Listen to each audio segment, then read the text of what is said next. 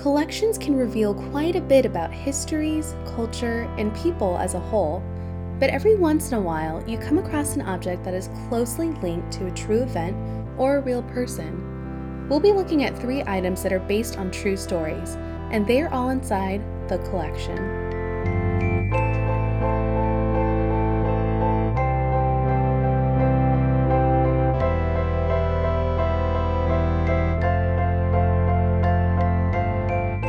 Hello, and welcome to the Collection Podcast. My name is Chloe McGulchy, and this week's episode is based on a true story.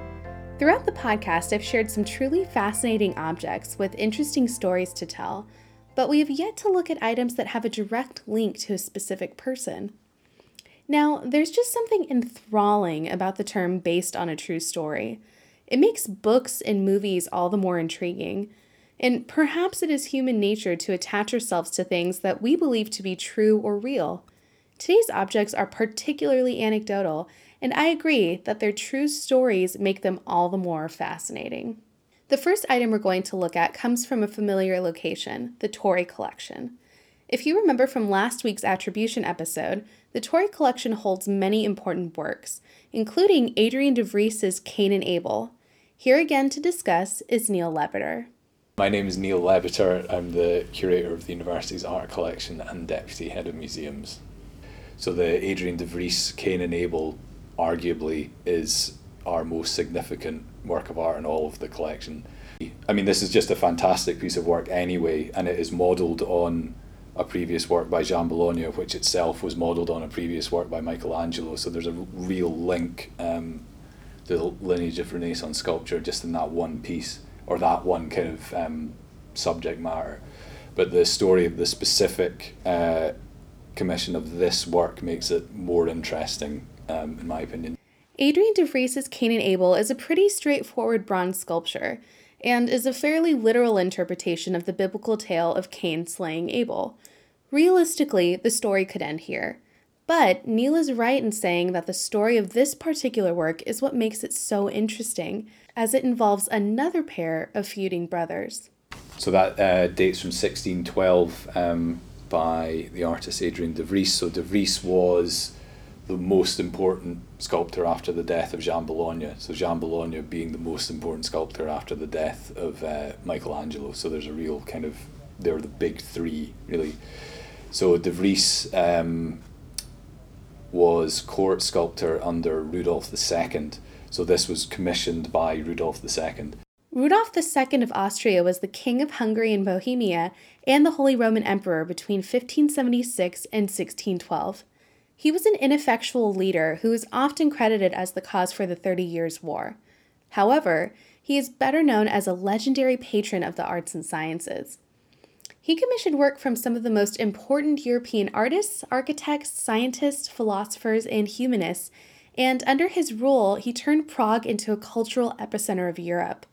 Of his many commissions, one of my favorites is a self-portrait of Rudolf as Vertumnus by Giuseppe Arcimboldo, which you probably would be familiar with as his face is totally comprised of fruits and vegetables.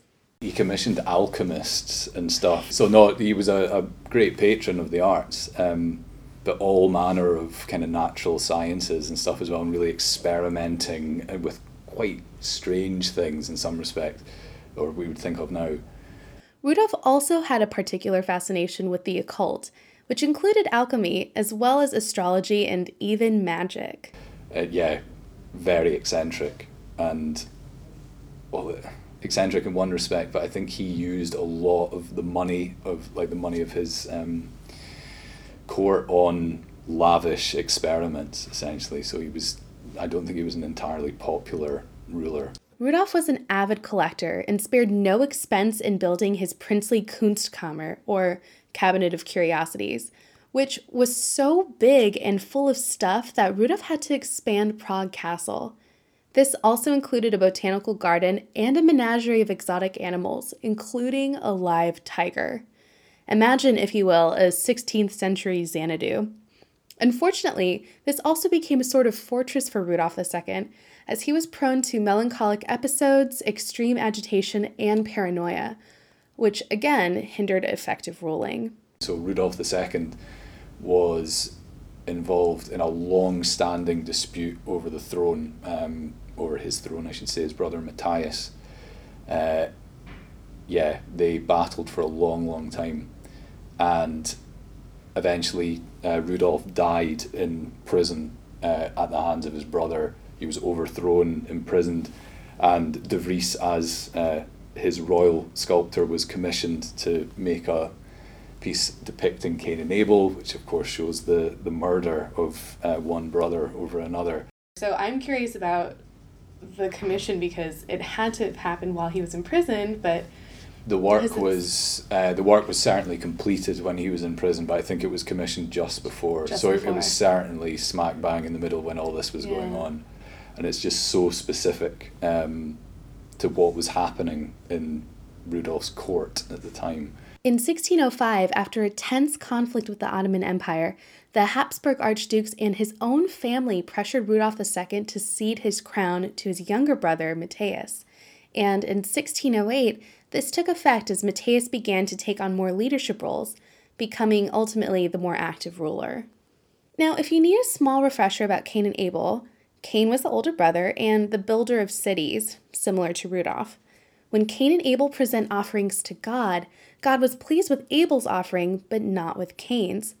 So Abel, the younger brother, seems to be the more favored son. And Cain, in an act of jealousy, murders his brother.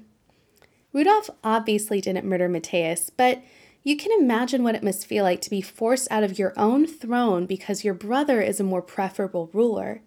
It's pretty clear that the commission of this particular vignette was a reflection of Rudolf's feelings and probably a projection of what he'd like to do to Matthias. It's such a kind of clear statement from one brother to another.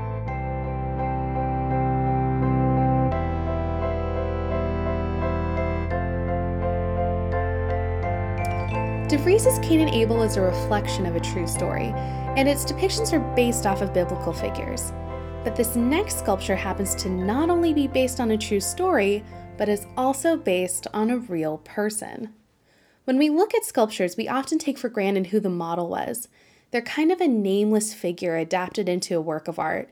But what if I told you that one sculpture in the Edinburgh College of Art's plaster cast collection technically is a real person, with a name and a story? He goes by Smugglerius. We were both completely overwhelmed with that, the thought of being able to give a name to this person. And just to even to begin to visualise him and feel like you maybe even knew him, it was ridiculous. This is Joan Smith. She, along with social anthropologist Dr. Jean Canizzo, cracked the case on who the real Smugglerius is. Here's Joan. I'm Joan Smith. I'm currently Director of Undergraduate Studies here at ECA, and I teach in painting. Part of what I do in teaching is I teach anatomy. So I teach a course called Anatomy and Art, where we look at things like Smugglerius, and we look at, the idea of objects that have been created to teach artists about anatomy, specifically, and Smugglerius is one of them. Smugglerius was a cast made specifically for the purpose of teaching art students about anatomy. So it was students at the Royal Academy that it was made for. So I'm kind of interested in that sort of continuum, the fact that I'm also using it to teach students about anatomy all those hundreds of years later. You're probably thinking, wait, anatomy? Allow me to explain. Smugglerius is a life-size cast and the body is completely flayed. He has no skin. They're called écorchés. Mm-hmm. And so it's around about the 18th century seemed to be the time when a lot of écorchés were made. It was kind of a fashion to flay bodies and pose them and cast them in plaster and use them for sort of to demonstrate anatomy. William Hunter, who's the anatomist who created Smugglerius, he'd done a few of these sort of flayed figures before. He and his brother John Hunter ran the great Windmill Street anatomical theatre in London, and people could go along and sort of buy a ticket and kind of view the dissection. It was kind of a great curiosity. People were really interested in how the body worked. So I think that sort of period seems to have been the kind of great flowering of anatomical écorché cast making. But there was also artists making sculptures. The original cast was made in 1776 under the direction of William Hunter. Hunter was apparently so impressed by the muscular form of the body that he said it was too perfect to dissect any further. Instead, he employed sculptor Agostino Carlini to cast the body for the Royal Academy in London. This original bronze is lost, but a plaster copy was made in 1854 by William Pink, which now resides in the Edinburgh College of Art. It's funny because I was teaching anatomy for years using Smugglerius, and he was in a cupboard in the basement of the art college, and I would wheel him out and sort of show him to students and kind of think, oh, this is an amazing thing. And somehow not really, it's ridiculous to say it, but not really think about it. I mean, I'm just, like most people, you just kind of use it as a teaching object. And it was only a few years ago when I made the acquaintance of Jean Canizzo, who's an anthropologist from University of Edinburgh as well. And she was actually in my evening class. So I was teaching a painting evening class, so she was in my class.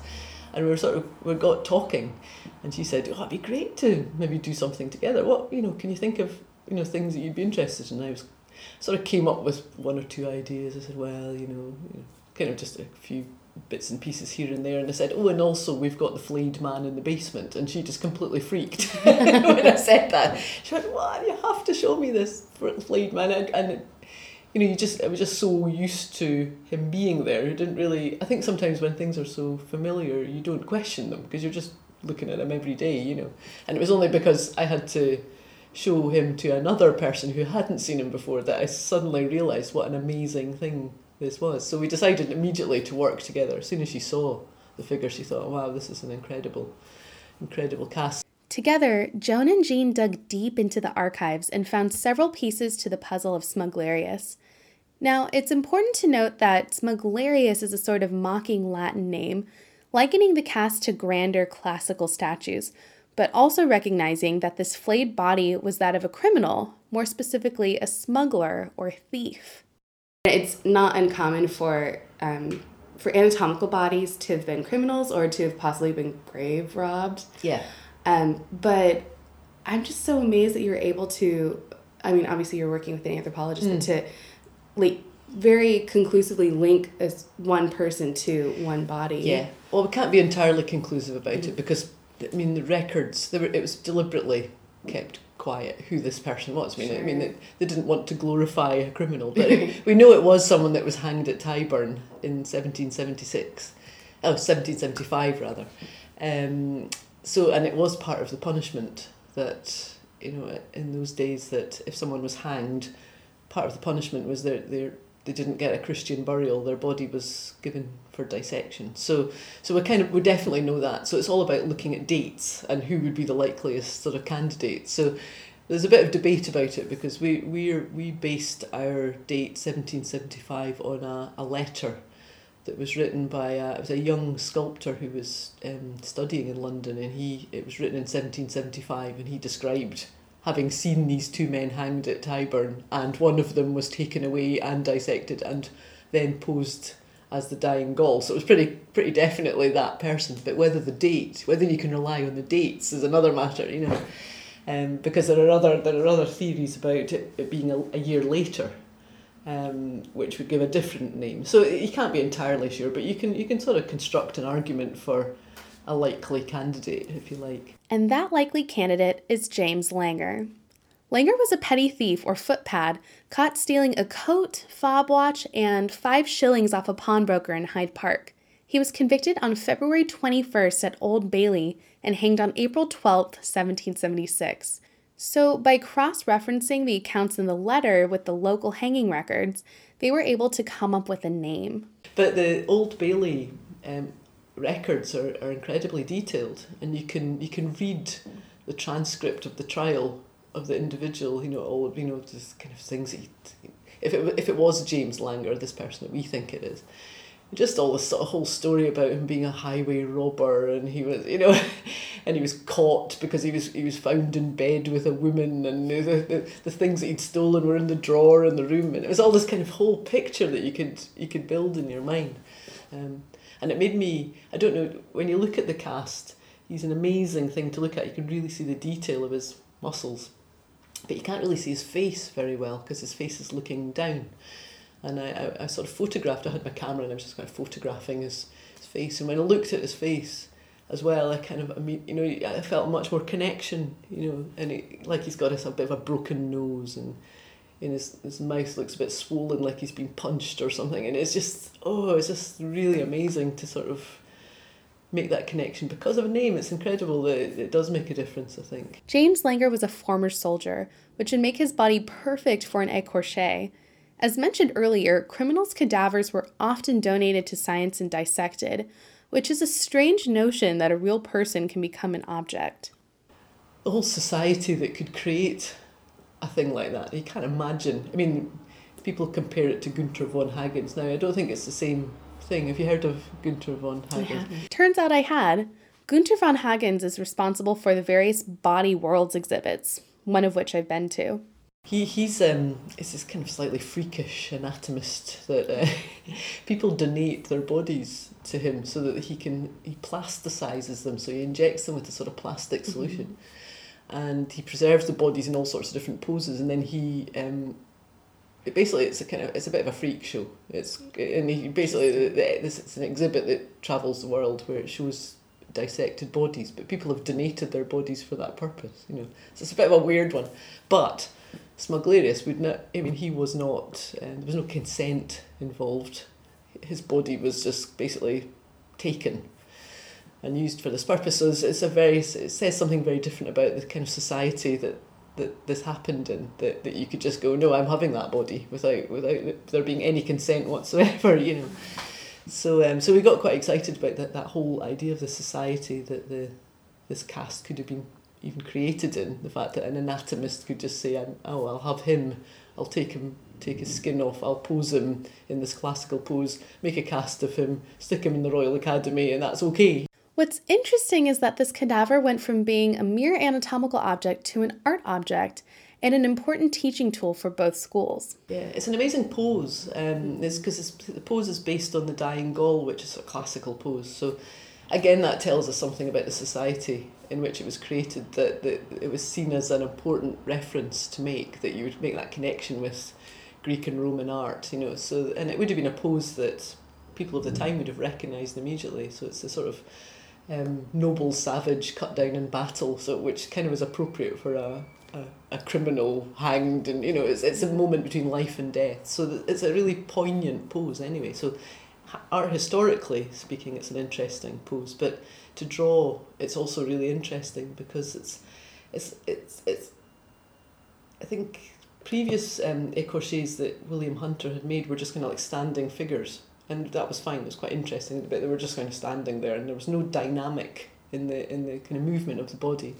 But Smugglerius is sort of twisting and he's leaning forward, and you can see really interesting things going on in the muscles of the back and the front at the same time, so the sort of twists help highlight different muscle groups.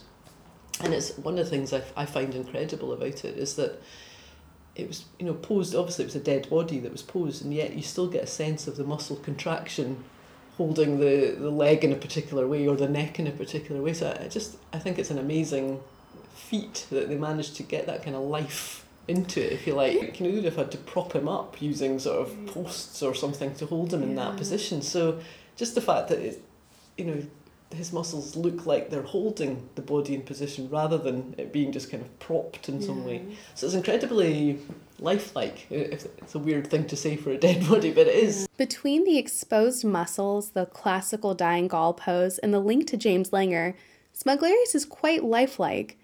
He is a unique item in that he transcends the inanimate object into one with a life and a true story to tell. So I think to take it away from just being an anonymous sculpture or anonymous cast that you just kind of think, oh, that's interesting, to suddenly think about the actual person, I think that really kind of took it onto another level for both of us. So whether it's James Langer or this other person it could be, it's just the fact that it's a real person, like that brought it home. And I think that's the thing that's so exciting about this cast.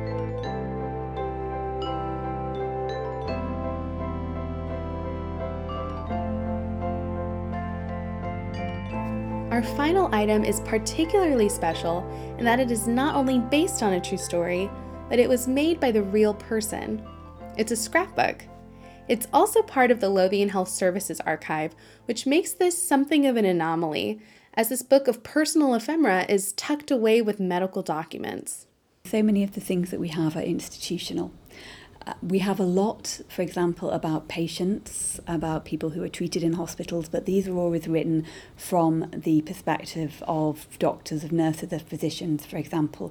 So we have relatively few original voices coming through, and they're all usually written through the slant of a vocation of a profession, for example. And what I like about the scrapbook is you can see pieces of the individual beyond that in there. This is Louise. My name is Louise Williams and I'm the archivist at Lothian Health Services Archive. I'll start by talking about one of my favourite holdings that we have, and that is a scrapbook from an actress and socialite who eventually became a nurse during the First World War, and her name was Yvonne Fitzroy. Yvonne Fitzroy was born on October 17, 1891. Yvonne grew up in the world of comfort and privilege of aristocratic London, aspiring to become an actress. When you first open her scrapbook, it is plastered with plays, scripts, and theater clippings, so it's unseemly that a bohemian socialite would contribute so greatly to the war efforts in World War I. During the First World War, she became more interested in politics, more interested in world events, and she ended up being a nurse for a voluntary aid detachment, a Red Cross hospital. And the Red Cross would train people who had no hospital nurse training to be nurses, to do basic nursing tasks in hospitals that they had around the country, often in old country houses. She started off working in a hospital in Derbyshire and then went on to volunteer for the Scottish Women's Hospitals in their London division. In the scrapbook, we find an appointment letter to the Scottish Women's Hospital of Foreign Service dated August 5th, 1916, appointing Fitzroy as an orderly. Though this is Yvonne Fitzroy's scrapbook, much of the scrapbook includes Elsie Ingalls, who was a Scottish doctor and suffragette, whose medical career intersects with Fitzroy's. Now, Scottish Women's Hospitals were founded by Elsie Ingalls on the outbreaks of the First World War. Elsie Ingalls wanted to establish all-female units which served on the front line, so in very tough battle conditions, alongside men. And she went to the government at the time and offered her services to the Scottish office, and there's a very famous quotation in which the person to whom she was talking told her that the best thing that she could do was to go home and sit still. But she didn't go home and sit still. She ended up putting these voluntary groups of women doctors, nurses together.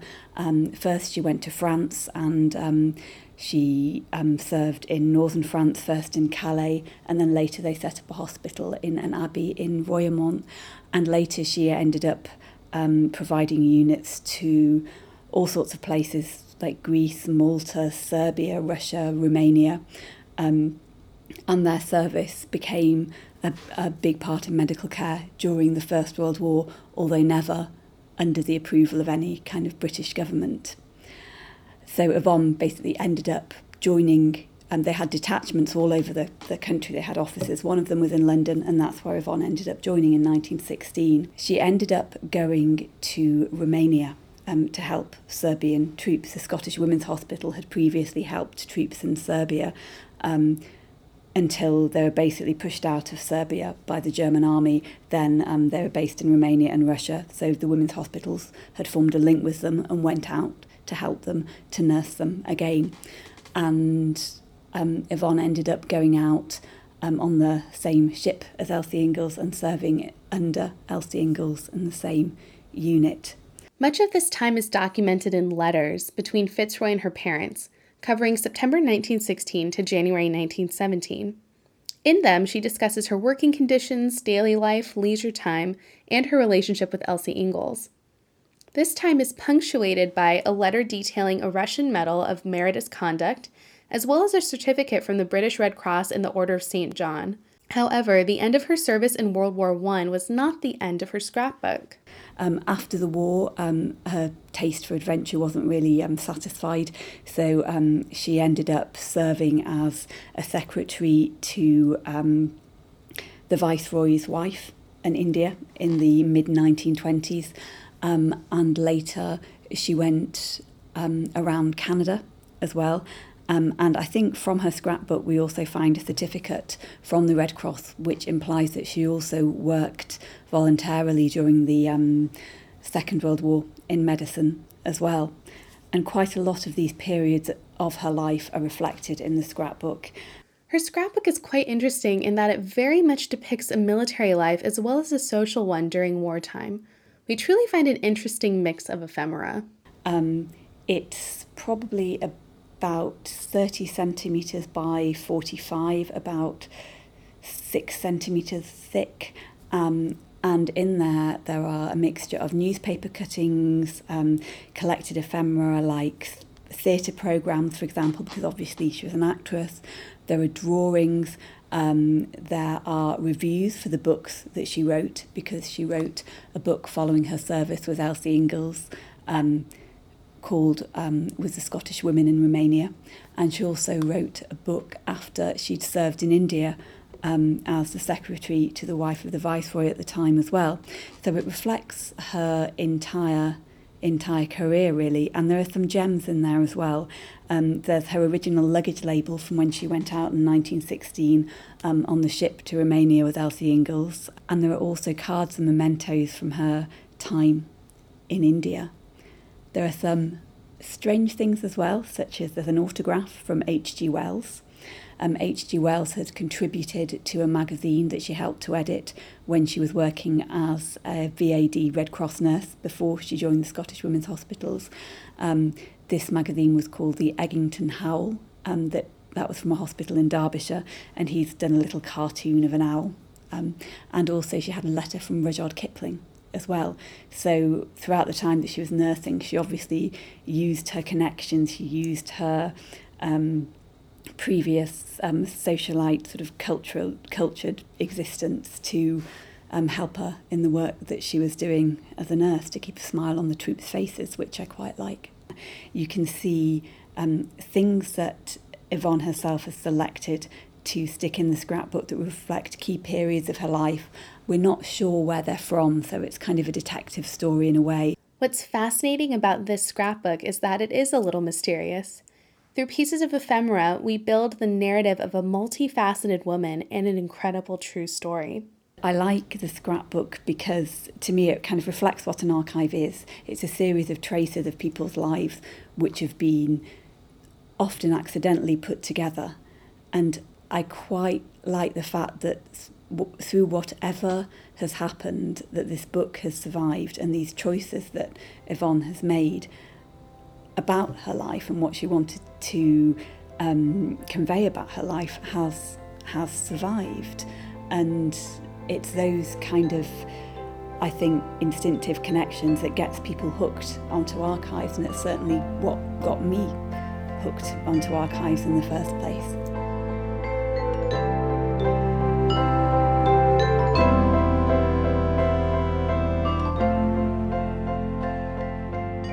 Archives in many ways are a glimpse into people's lives. They tell us so much about history, culture, religion, trends, and values.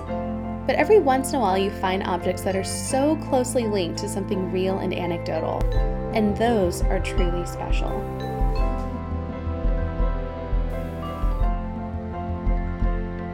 As always, you can request to see De Vries' Cain and Abel, as well as any other items in the university's art collection through the Center for Research Collections, located on the 6th floor of the university's main library.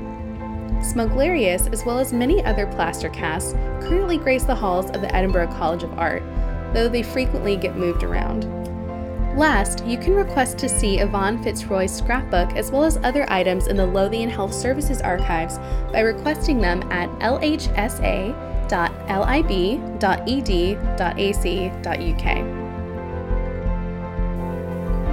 Images of the specific items from this episode, as well as previous episodes, are available at uoeartandarchives.tumblr.com. The podcast is also provided on the blog, so you can listen and follow along with the images.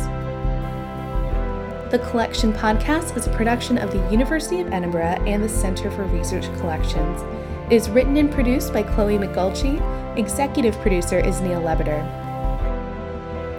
If you'd like to know more about these items and other items in the collection, please visit the university's collection website at collections.ed.ac.uk. Better yet, you can see these items online at images.is.ed.ac.uk. My name is Chloe McGulchy, and as always, thank you for stopping by The Collection.